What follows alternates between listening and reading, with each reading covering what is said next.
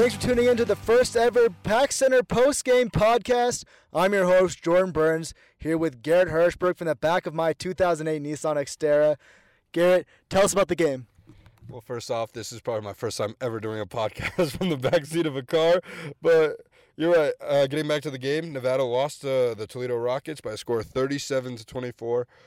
It did not look good for the Wolfpack. They were dominated on all three sides of the ball. Offense, defense, and special teams. Let's stick with the offense. Ganji did not look consistent at all, overthrowing a lot of passes. The numbers might look okay, but he did not look good. Jordan, your thoughts? Yeah, I have to agree with you. Looking at the numbers, I thought, wow, he actually had a decent game, but watching the game, you saw him play and a lot of wide open receivers out there, and he just missed all those throws. There was a lot of opportunity for Ty Ganji to have an amazing game, but he just kind of didn't make the cut this game. I think that there might need to be some quarterback reassessment for the following week. But as you said, we didn't get the loss today at Mackey for the first home game, and that was very disappointing. Other than Ty Ganji's miscommunication with his receivers and bad trajectory, I think a big issue was the penalties for this game. Toledo came out really sloppy with a lot of offside penalties, and then later in the game, in the first quarter, Nevada got a targeting penalty on Asani Rufus, and he was ejected from the game. And I think that was really one of the big turning points for Nevada, losing that star defensive player. Yeah, you're right. It was a huge play because Asani Rufus is like one of the backbone safeties of this defense. And we were in the press box this game, and everyone was scratching their head thinking, what was the penalty? Like, it didn't look like a targeting call. But that was obviously a key loss. He was ejected for this game, and he will most likely be suspended the first half of next game due to the targeting rules. But you're right. He was missed very valuably. Another penalties were there were a bunch of pass interferences called. There was a time where Nevada got a big run, but then the play was offset by a tripping call. Yeah, a lot of weird penalties getting thrown around, targeting and tripping. These aren't normal calls that you get in the game, and I think that's really what set us back was all these strange calls done by the referees. And I'm not saying the referees were in the wrong to call these at all. I think that they had probably good reason to call them. From the press box where we couldn't. Not all of them were seen, but I think that's something up for interpretation. And there was another big play that was kind of misjudged that we thought by a lot of us, and was that was the interception. Was that the third quarter, that interception? That actually got called back as a drop pass, but it looked like to everyone that it was going to Nevada. Yeah, speaking on penalties for one real quick moment, I just want to throw this out there. Toledo had 14 penalties for 110 yards. Nevada had 9 penalties for 75 yards. That first half of the game, I thought it was going to take forever. It took 2+ hours for 30 minutes of play. I just think that the refs needed to speed this game up, and that's something we did see in the third and fourth quarter. But you're right, that huge play, that pick that got overturned, they ruled it that the ball hit the ground, saying it was an incomplete pass. But the Nevada defense took the ball all the way down to the inside the Toledo 10, and it would have set up great momentum for the Wolfpack to come back, but it's whatever. There's nothing you can do about this now. Yeah, that would have been a big game changer at that point. I think there was a lot of times in this game where it would have been the momentum could have gone changed, but we just kind of fell flat to it and we didn't step up to the opportunities. I kind of want to go back and talk about the offense as a whole now. We talked a little bit about Ty Ganji and his overthrowing and how his statistics aren't terrible.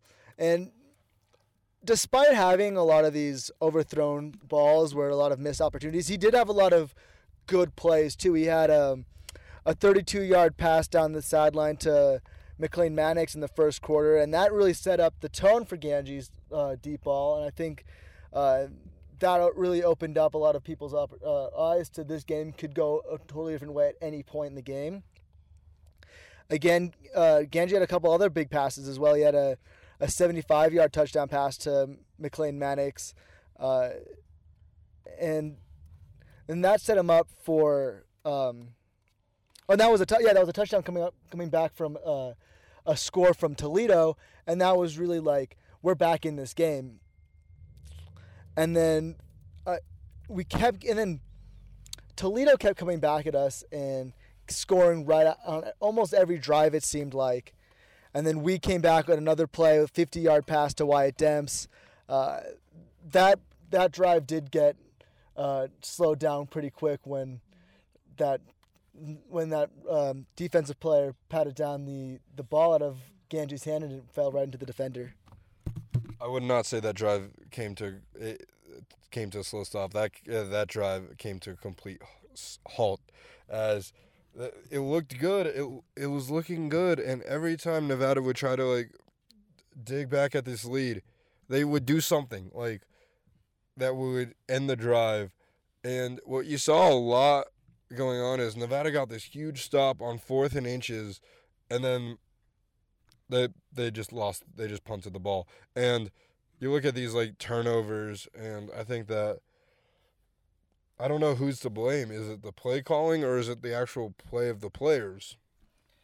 I like how you bring that up about the play calling, because I actually think that it's a little bit of both. I think that there was some bad plays by Ganji with the deep ball that was really great setup by Matt Mumme and his offense.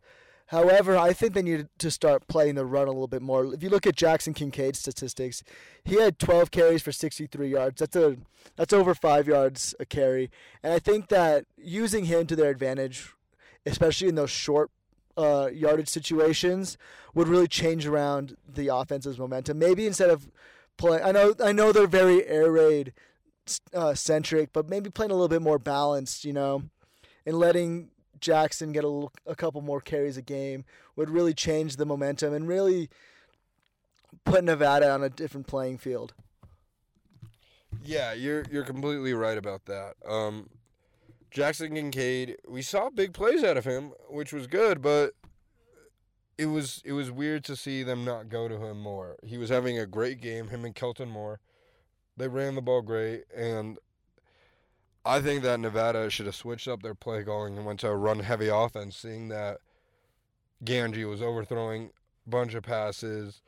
I'm surprised he didn't throw one up to the press box. Yeah, we had a window open. We could have caught a ball. And I think we've talked enough about Ty Ganji and his plan. I think it all comes back to what's going to happen in practice this week and what decisions Norvell's going to make. I mean, they have another quarterback in David Cornwell Nevada fans are waiting to see. That's who we were really expecting to see start this season.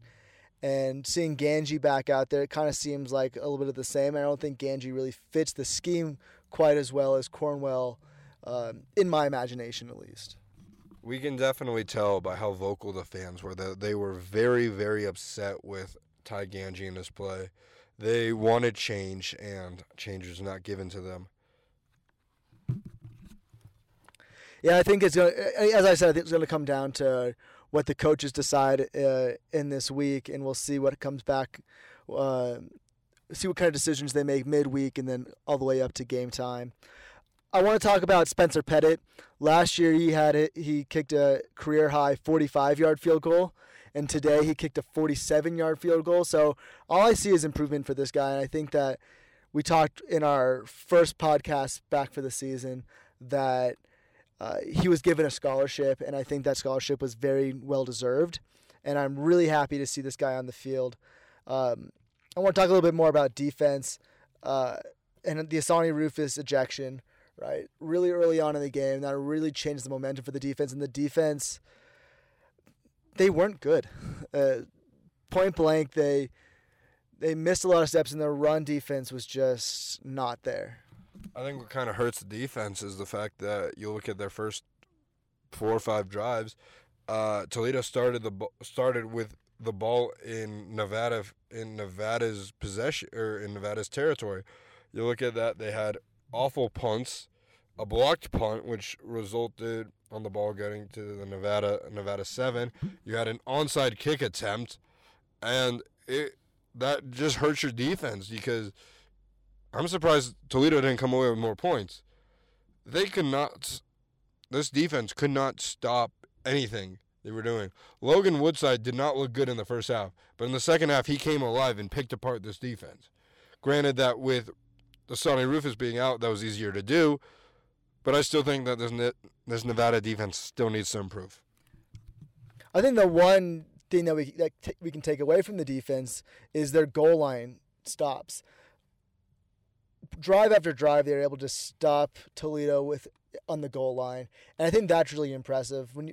But the sad thing is, when you give them space, when you give Toledo space to work with, our defense just kind of fell apart. You mentioned Logan Woodside, the quarterback for Toledo. He had a pretty decent game, 19 of 27, 232 yards and 2 touchdowns.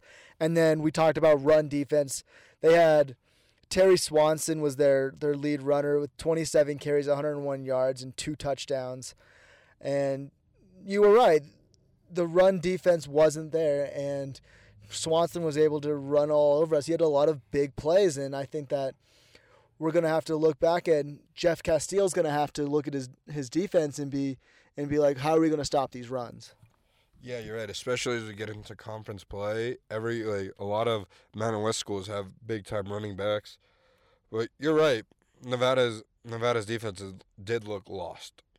They looked lost all game. Like, they didn't know who they were supposed to cover. There were a bunch of big plays, especially on third down. This is a chance when you can get off the field. They failed.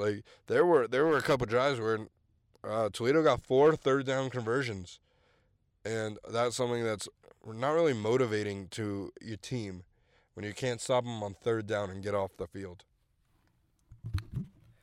And I'd love to be able to say that the defense could blame their misfortune on losing Asani Rufus, but they didn't play well last week either. And I think that this is going to be something that we saw this also last year too. The run defense has been struggling the last 2 years, and we really need to step it up. And I think that there needs to be some different play calling, some different drills in practice. Something has to change for us to be able to, as you said, go against these tough Mountain West running backs. Yeah, you're right.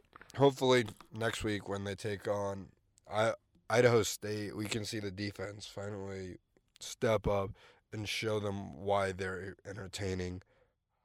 Yeah, so again, we did lose to the Rockets 37-24, and I think we're going to end our first ever Pack Center postgame podcast here. I'm Jordan Burns with Garrett Hirschberg in the back of my 2008 Nissan Xterra. One thing before we go, as always, go Wolfpack!